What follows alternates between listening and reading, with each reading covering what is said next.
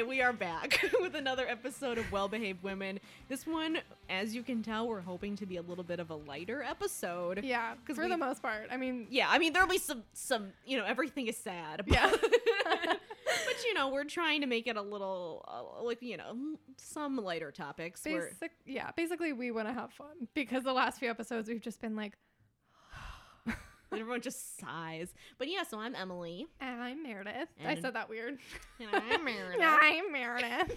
But yeah, this is another episode of Well-Behaved Women. We've decided this week is going to be a quick hits pod. We're going to do lightning round. Yeah, lightning round. A couple articles that we read this week and we thought were interesting. We decided we should share. All right. Yeah. So the first episode. The first episode. I'm gonna not edit this one so much. Whatever. So I'm just gonna leave that in. Let's just go. The first article is from The Atlantic, and it says, when abortion is legal, women rarely die, but they still suffer. So it says it's a look at what happens when abortion is forbidden from countries where it still is. So I think it's talking about Argentina, right? And it kind of talks about multiple countries in it where abortion is illegal and what happens there. So this is actually probably our heaviest story, but I thought it was interesting because the idea behind the story is with the sad nomination and ascension. It's a weird word. I can't even think of a good one of Justice Kavanaugh. The seating. Sit down, bitch. Sorry. That's what we think of that. Yeah. But anyway, with that, there is more risk to abortion rights in this country. And there's, we've talked about this on past pods about what that could mean for abortion access, and it could depend on where you live. But a lot of the discussion around it is that women could die, like in the past, like you've seen the coat hanger. Yeah, which is always makes me it's very grisly. But kind of the thought within this article is kind of the research into like now in a different time period when there's actually access to medication that can cause an abortion. Right. Maybe not easy access for everyone, but that would probably be the route that is kind of argued in the story, what people would go to if they needed an abortion and it were illegal where they lived, which is more safe than, for instance, trying to give yourself an abortion like the traditional coat hanger method that could cause, perforation of your uterus and bleeding out and sepsis. Yeah, so ideally they're saying that would be a safer option.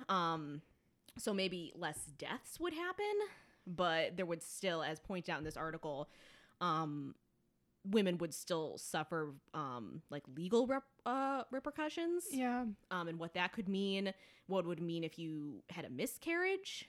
What is the difference between an abortion and a miscarriage? Could you tell the difference between that? Right. Like legally? If somebody started performing their own abortion at home, like even, medically, which means taking a pill that induces abortion, and then they become ill and need to go to the hospital or something, like how would the doctor, I guess you can test for medication, but I mean, I don't know. It's does that woman then go to jail if she's ill or you know what I mean? I just don't really get how practically this works in places where it's illegal. I mean, it does happen in some countries. Women are, imprisoned for what could be, for consider having an abortion or performing an abortion on themselves.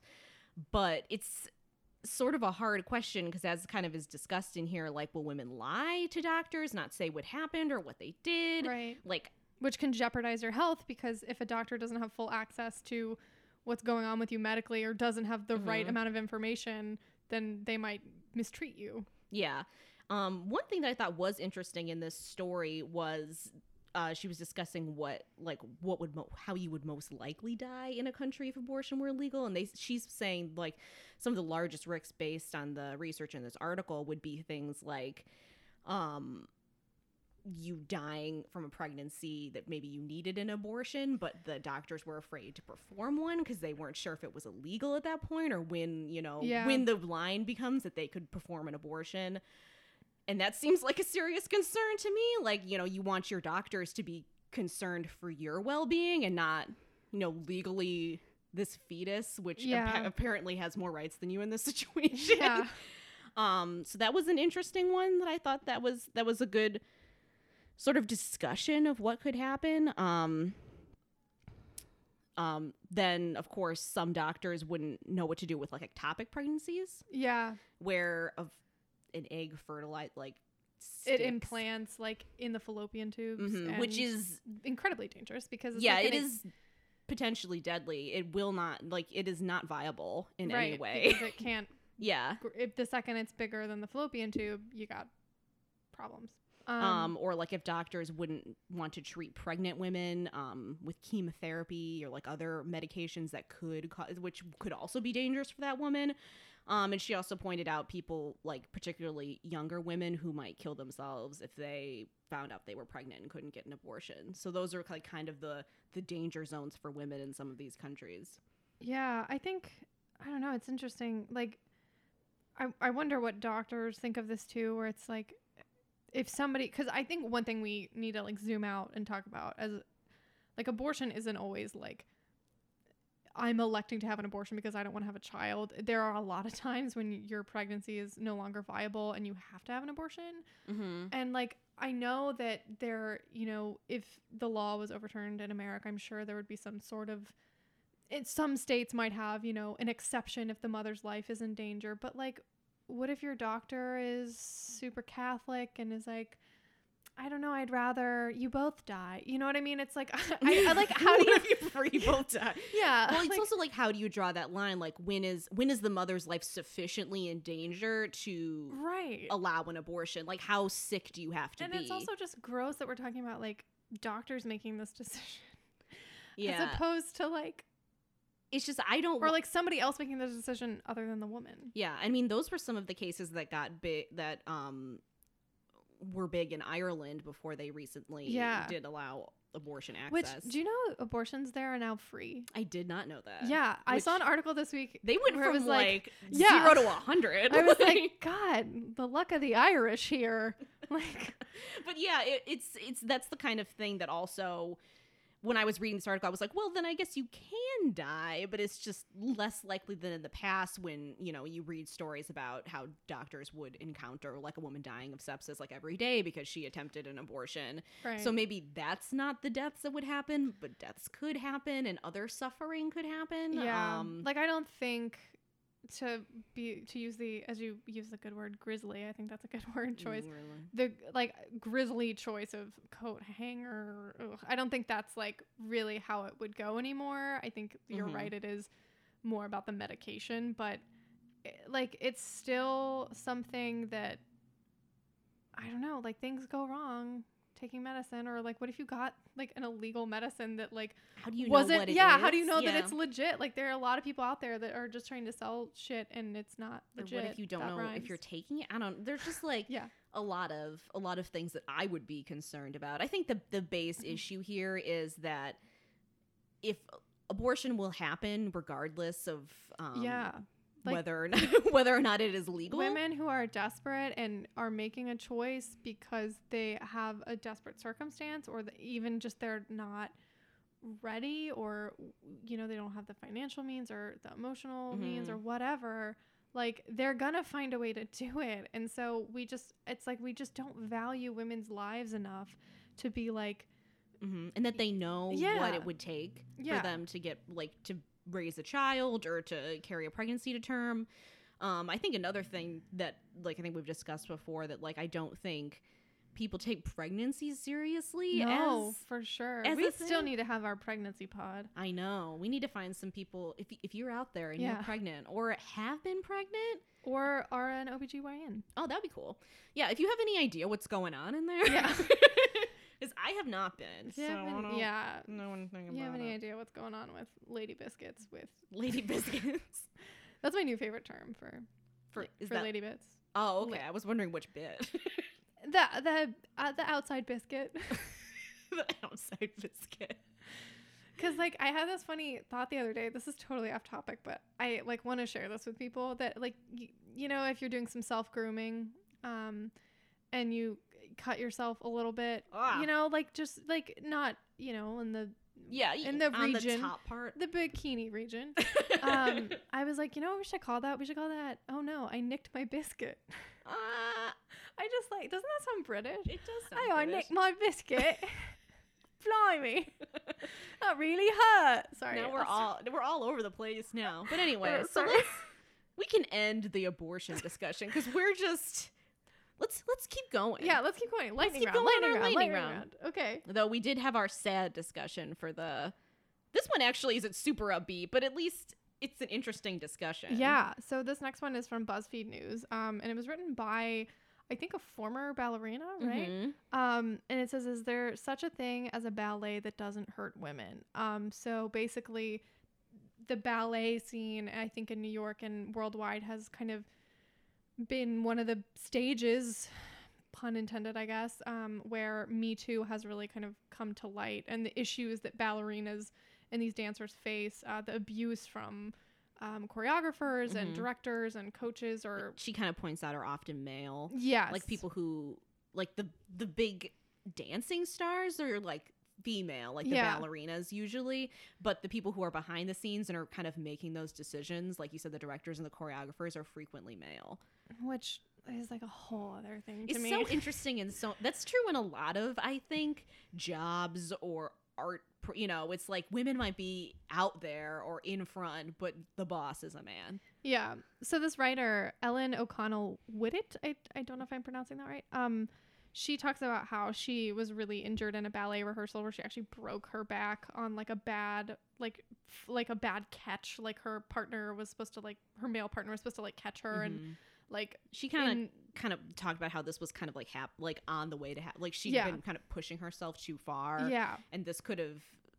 It was like literally the straw that broke the camel's back. Like it. Yeah. It was basically, she talks about kind of the physical, I don't want to say torture because that sounds really dramatic, but the physical strain that ballerinas in particular experience, because not only are they supposed to be super thin, to the point where I think eating disorders is I think they're pretty common. But also they do a lot of damage to, I think, their spines and to their feet in particular, and those damn shoes. I don't know. I was never a ballerina. I did ballet when I was a little kid, yeah. But she's kind of discussing how I never got to this level, you know. I just thought ballet was pretty when I was a little girl, and then I ended up in ballet and was never good at it.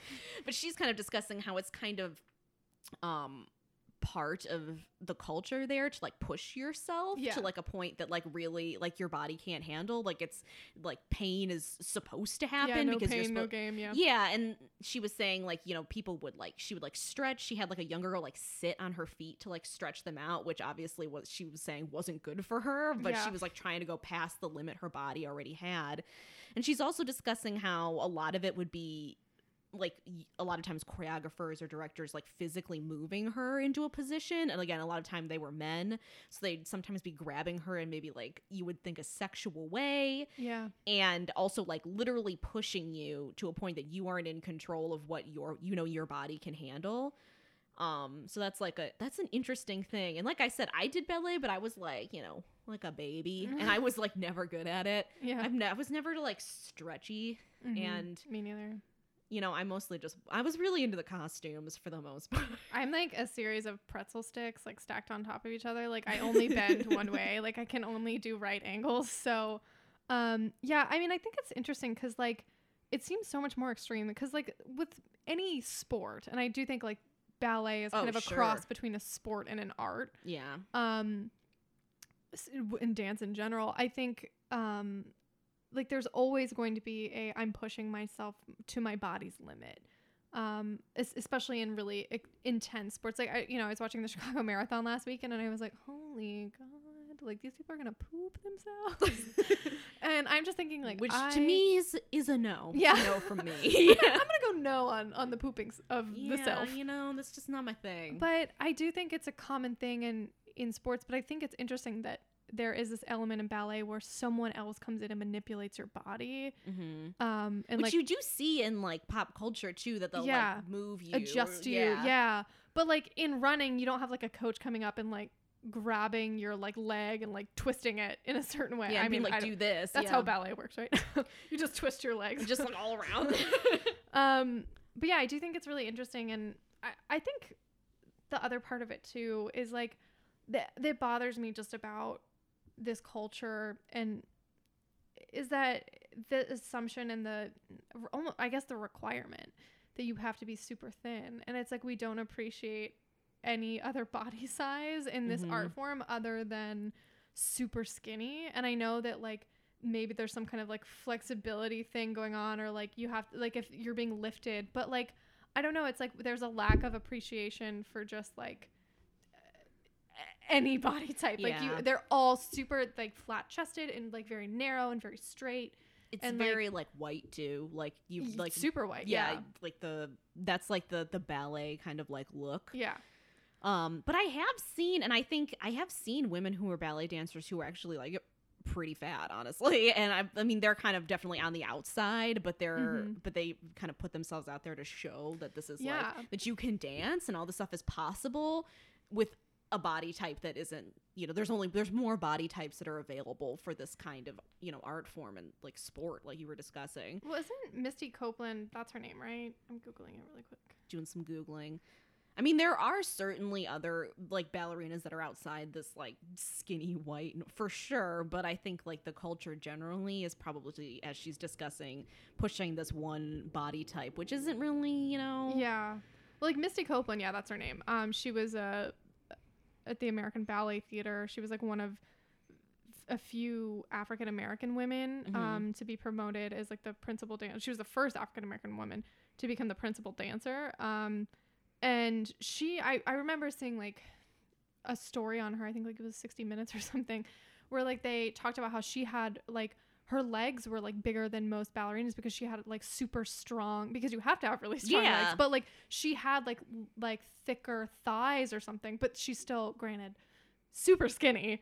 But it was still just like people were saying, oh, she looks athletic. And it was like, well, yeah, this is a freaking sport. Like, you want me to be super thin, but you also want me to have muscles? Pick a lane. Yeah. And she's also talking about this in this story, too, about how it's like a contrast that everything is supposed to look very effortless and light. But, but that requires a lot of muscle and like strength to make it look like that. You can't like put your body like with that amount of control without a lot of muscle.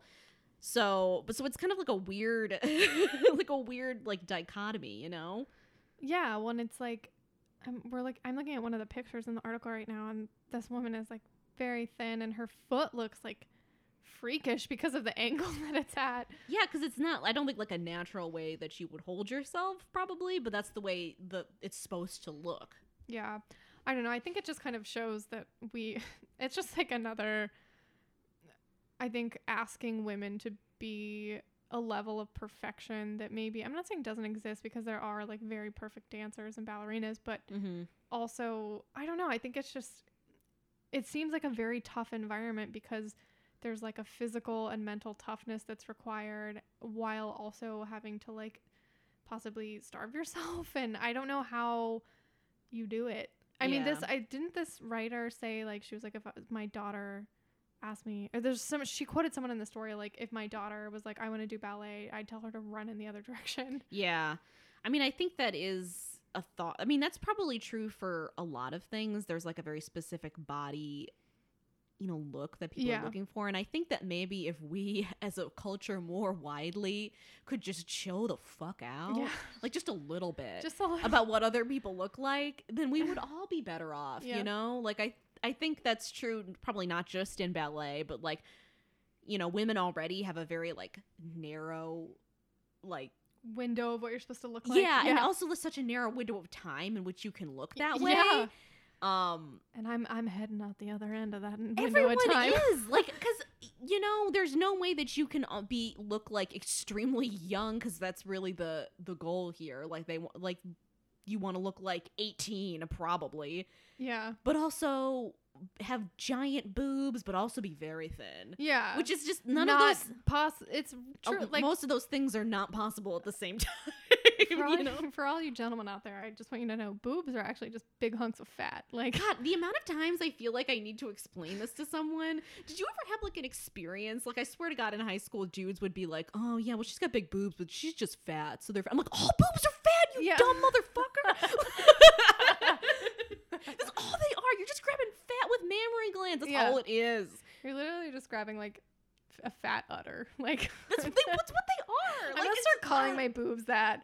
I felt like showing off my fat udders tonight. I'm going to the bar. I'm gonna show a little cleave and my fat udders.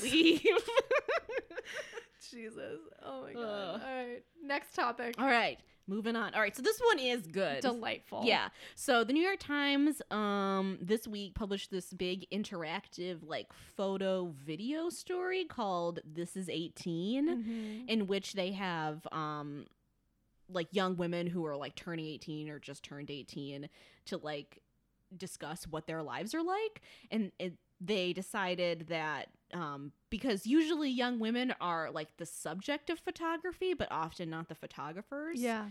They're like in front of the camera, but they're not like part of the decision-making process. They had like young women photographers and videographers do all of the work.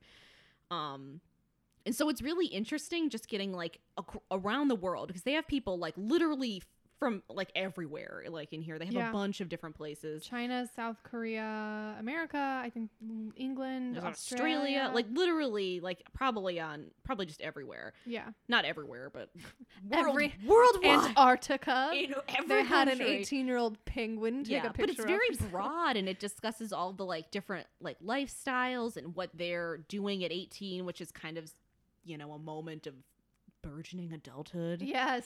Oh wow, look at you with the word choice today. Damn, girl, I'm on it. Check out that word choice. Look at that word choice. But it's so good. The design on the story is amazing. Like, it's just like, it looks like a scrapbook. I think it's really cute.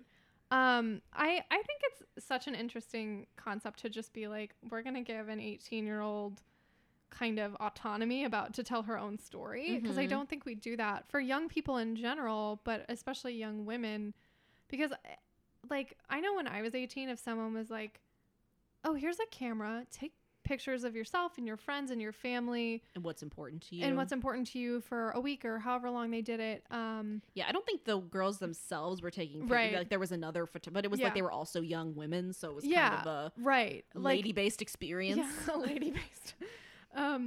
But if someone told me that when I was 18, I would have been like, I'm not interesting. I don't have anything cool to say. Okay, bye. Like I would have just like blushed and run away, in my cardigan and bell-bottom jeans. Oh God! Not bell-bottom jeans, but like flare jeans. We're on the same page, because that's the same thing that I would wear. But it just made me start thinking about like how I was when I was 18, and like I know chronologically it's not that long ago. I'm not going to tell everyone my age. But my friends who are my age that listen know how old Meredith is so old. I'm 74. You wouldn't think it, but she's getting up. I'm spry for a 74-year-old. And just now starting my career. But you're lazy. So, but I was like a very anxious 18-year-old. I was like one of those straight A students who like definitely an overachiever, and like a B was just like, you fucking moron, what did you do with a B? Like I was definitely I was not a confident girl, and I think it's such a cool thing to do to show these girls at this time, because like in my situation, I was like, I turned 18 when I was a senior at the beginning of my like senior year of high school, and I was, you know, trying to figure out what I was going to do about college and what comes next. And I think I remember just being scared that whole year. Oh God, I was terrified. I had no fucking idea what I was doing. Like, yeah, but it was also a great, you know, exciting year. I was like in a play that I was in, Fiddler on the Roof. I played Golda. Yeah, it's like my crowning jewel. Just FYI, I went to a state in a speech. Damn. So just that's what I'm good at. I'm good at nerdy shit like that. You're good at talking. Yeah. You're good at talking and debating. Did you debate? No, I went to state for impromptu speaking, and they gave you like a prompt, and you had like 2 minutes approximately to come up with a 6-minute speech that you would come up with. So that's why I talk so good on this podcast. That's why I talk so good. But here's my question: like, what would the prompt be, and like, what would you talk about? Sometimes they were quotes, sometimes they were just words. So okay, here's a quote: "The only thing we have to fear is fear itself." I literally almost forgot that quote. Okay, so what would your speech be? So what you would do is you would have like 2 minutes, and you would take like, the only thing to fear is fear itself, and you would kind of come up with like a thesis for that. Like, so what am I going to talk about? Like, what's my thought process behind this? And you'd say like, oh, like maybe I'll do something like why you might be afraid of things, but you need to push through and go anyway. Like, you can't allow fear to like control you. And you'd come up with like 3 examples to like prove your thesis. And so you'd find like a book in which this happened, maybe historical figure, you know, stuff like that. So I had like in my brain like all these books and like people that I thought had good like morals and stuff and like reasons to them. Yeah, that's now that intense. I'm thinking about it, I'm like, damn, that was very difficult. Yeah, and go, Emily. How did you do that? I would have just panicked and passed out. Yeah, but it was really fun. I don't know. That's what I was like when I was 18. But I also was like kind of nervous, and I like just didn't know what I was doing. And so it was really interesting to go through this and looking at like what teenagers are now, because they are like pretty decently younger than me. Yeah, it's funny. I'm looking at one of the ones right now from a girl in London, and they like, there's like a picture with her of like all her makeup and her makeup brushes, and I'm just like, why are you wearing makeup at 18? I like know I'm a bad feminist for saying that, but I think I did. I for sure did. Yeah, but if I could go back in high school and probably in middle school too. I wore makeup when I was in middle school, and I'm looking back, I'm just like, damn it, like you should have been free.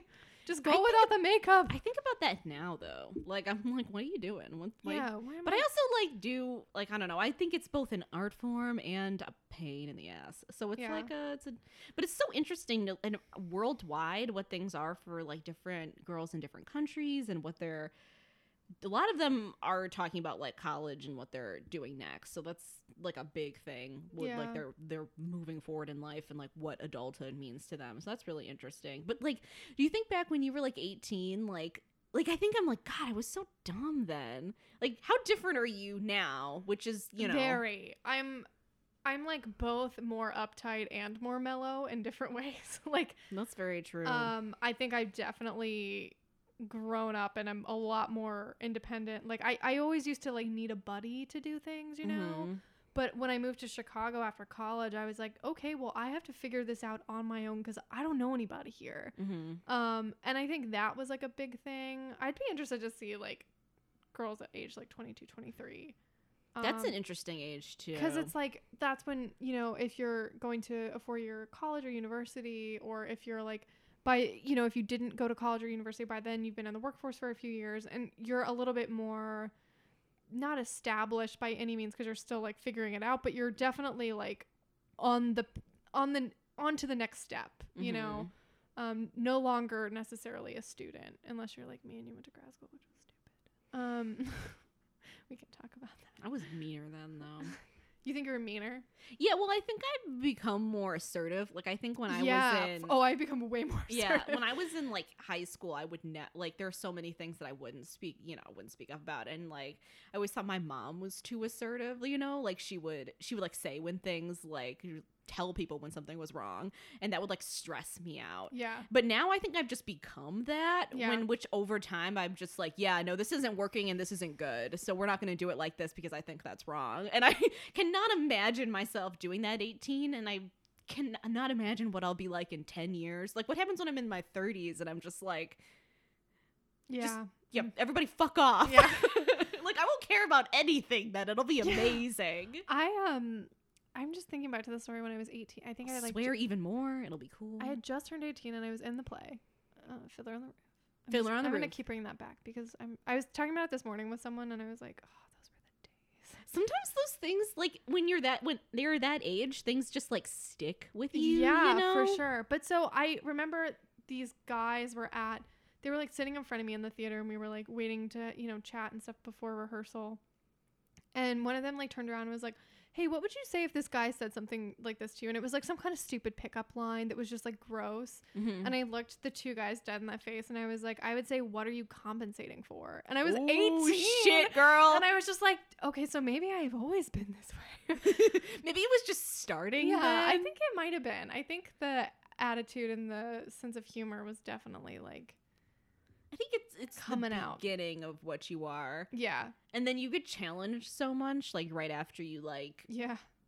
maybe get a job or go to college or move out of your parents' house or whatever. Like there's so many challenges that come God. with that because you just Yeah. don't know anything. Like my first semester of college, it was like more B's than A's. I was talking about I was a straight A nerd, but like I was like, whoa, this is so much harder.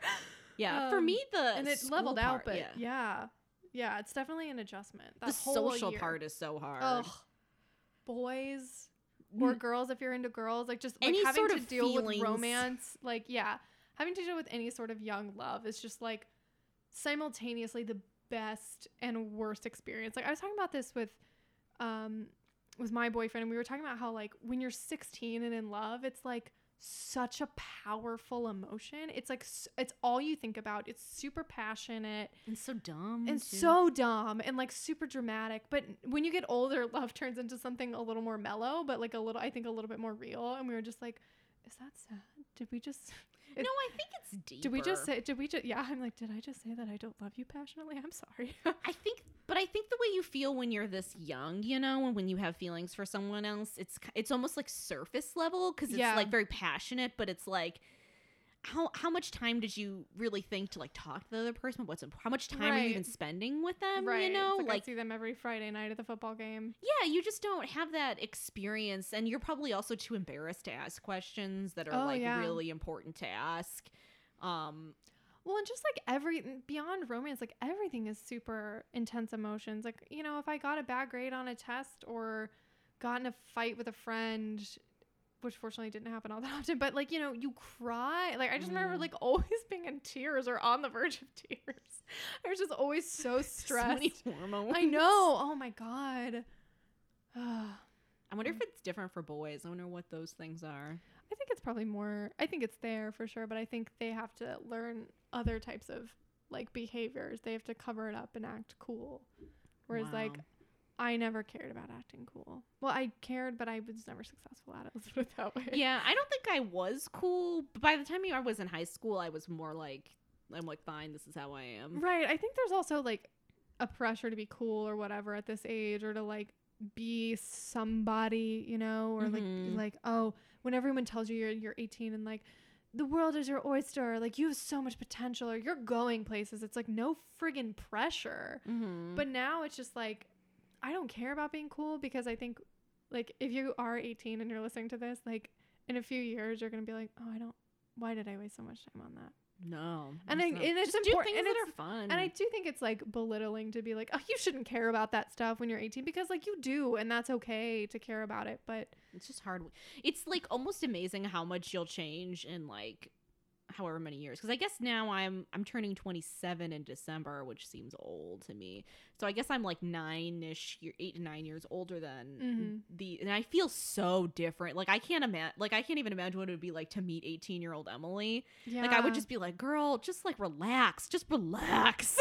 It's gonna be fine. Like you're gonna figure out. No one else knows what they're doing now. I do think though that I've like, in some of like the reporting that we both did in grad school, talking to high school students, or I work with young college students, like freshmen right now, or like interns where I work, and I'm so impressed by like their confidence and their intelligence, and I'm always just like, okay, there's hope for the world, because they're like technically not in our generation, right? 18-year-olds. I think they might be. I think so. Generations are kind of also dumb because Yeah. they don't have. It's hard to find a clear cutoff. But from what my understanding, the oldest of Gen Z are like 23. So technically, we are closer to the oldest Gen Z than we are closer to the oldest millennials. Because the oldest millennials are almost 40, right? Yeah, so They're I like, have it's very- like 1980 to 1995 I've or heard 2000.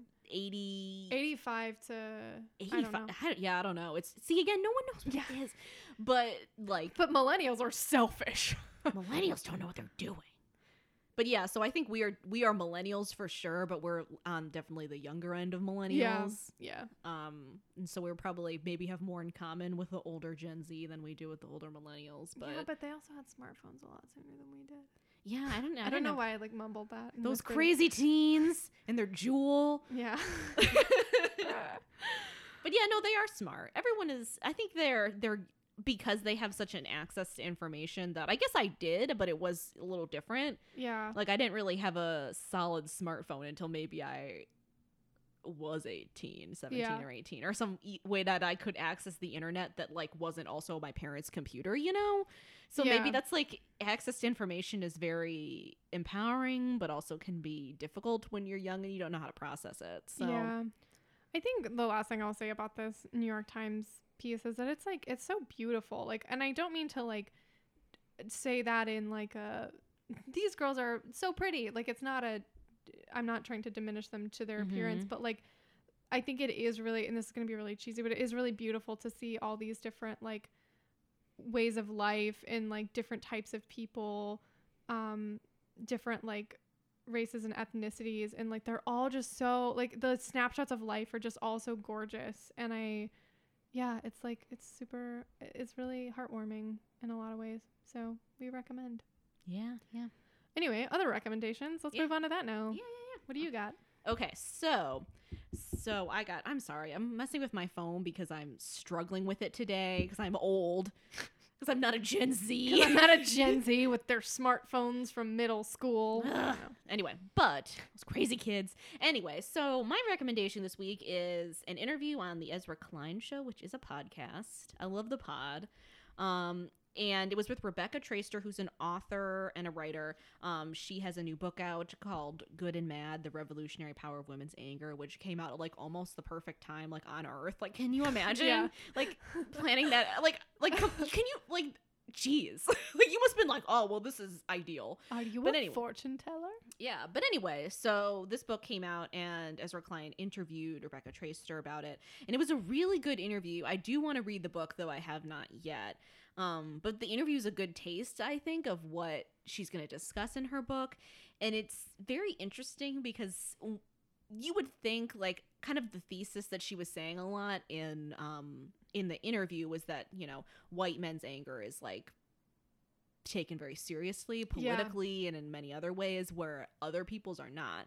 Which you like, if someone told me that, I'd be like, yeah, that's probably true. But like the details she goes into was very eye-opening to me. Like when I was listening to it, I thought, yeah, no, that's definitely true. Those are all great examples. So I would definitely recommend listening to it to get kind of a more idea on how women express anger and how like women and people of color and their anger and their feelings are not taken seriously politically the way white men's are. Another good thing that I thought that she pointed out, that it's not that it's good that it's taken seriously. Like we should take anger and feelings of discontent over our political system seriously, probably from anyone. But the problem is that like white men's are like the most important and the only one that we really take. And then like all of this other anger felt by more people is kind of like, well, that's a little dramatic, or you're being too angry and you're derailing the conversation. Whereas, you know, that could be an important political point. Yeah. Listen to the interview. Sounds super relevant. Listen to the That pod. sounded sarcastic, but I meant that. Yeah. That sounds super relevant, Emily. I'm being bullied. So I'm also going to recommend, well, it's not a podcast. It's an interview with a journalist by the name of Vanessa Gregoriadis. I don't know if I'm saying that right. They probably said it on the pod. They too. did, but I don't remember because I listened yesterday. Oh, so. God. But it's Fresh Air, which is, you know, hosted by my girl, Terry Crews. I friggin' Terry, if you're listening. I wish I could interview someone like her. I know. She's so good. She can just like, someone can be like talking about how they like work in agriculture, and she'll be like, so what was your father like? And then like, that person like gets in depth. Yeah, and then they like start crying, and you're like, does she break people down? I don't understand. She does get right to the question. She though. does. She's great. But what I love about her show is that every time I listen to it, no matter what the topic, like, it always makes me want to read or listen to or watch whatever it is, whoever it is she just interviewed. But So it was this journalist, Vanessa Grigoriadis. I'm going to say that twice now. She's the author of a book called Blurred Lines, and she kind of weighed in on how colleges are handling sexual assault cases and how kind of there isn't this universally agreed upon definition of sexual assault. And I thought that was a really interesting point, that she was saying that some conversations on college campuses now we're talking about sexual assault is like sexual assault can be a verbal assault. And I was like, whoa, that's like a really intense way of thinking about it. And there were like some things that like I wasn't sure that I agreed with, even as like a bra burning feminist. I'm kidding, I need a bra. But no one needs a bra, man. But it was really interesting because one of the things she brought up that I thought was so interesting was fraternity and sorority culture. Mm-hmm. And she was saying how there's like the pan-Hellenic like group in charge of the all Greek life in the United States. Sororities are never allowed to serve alcohol at their parties, but fraternities are.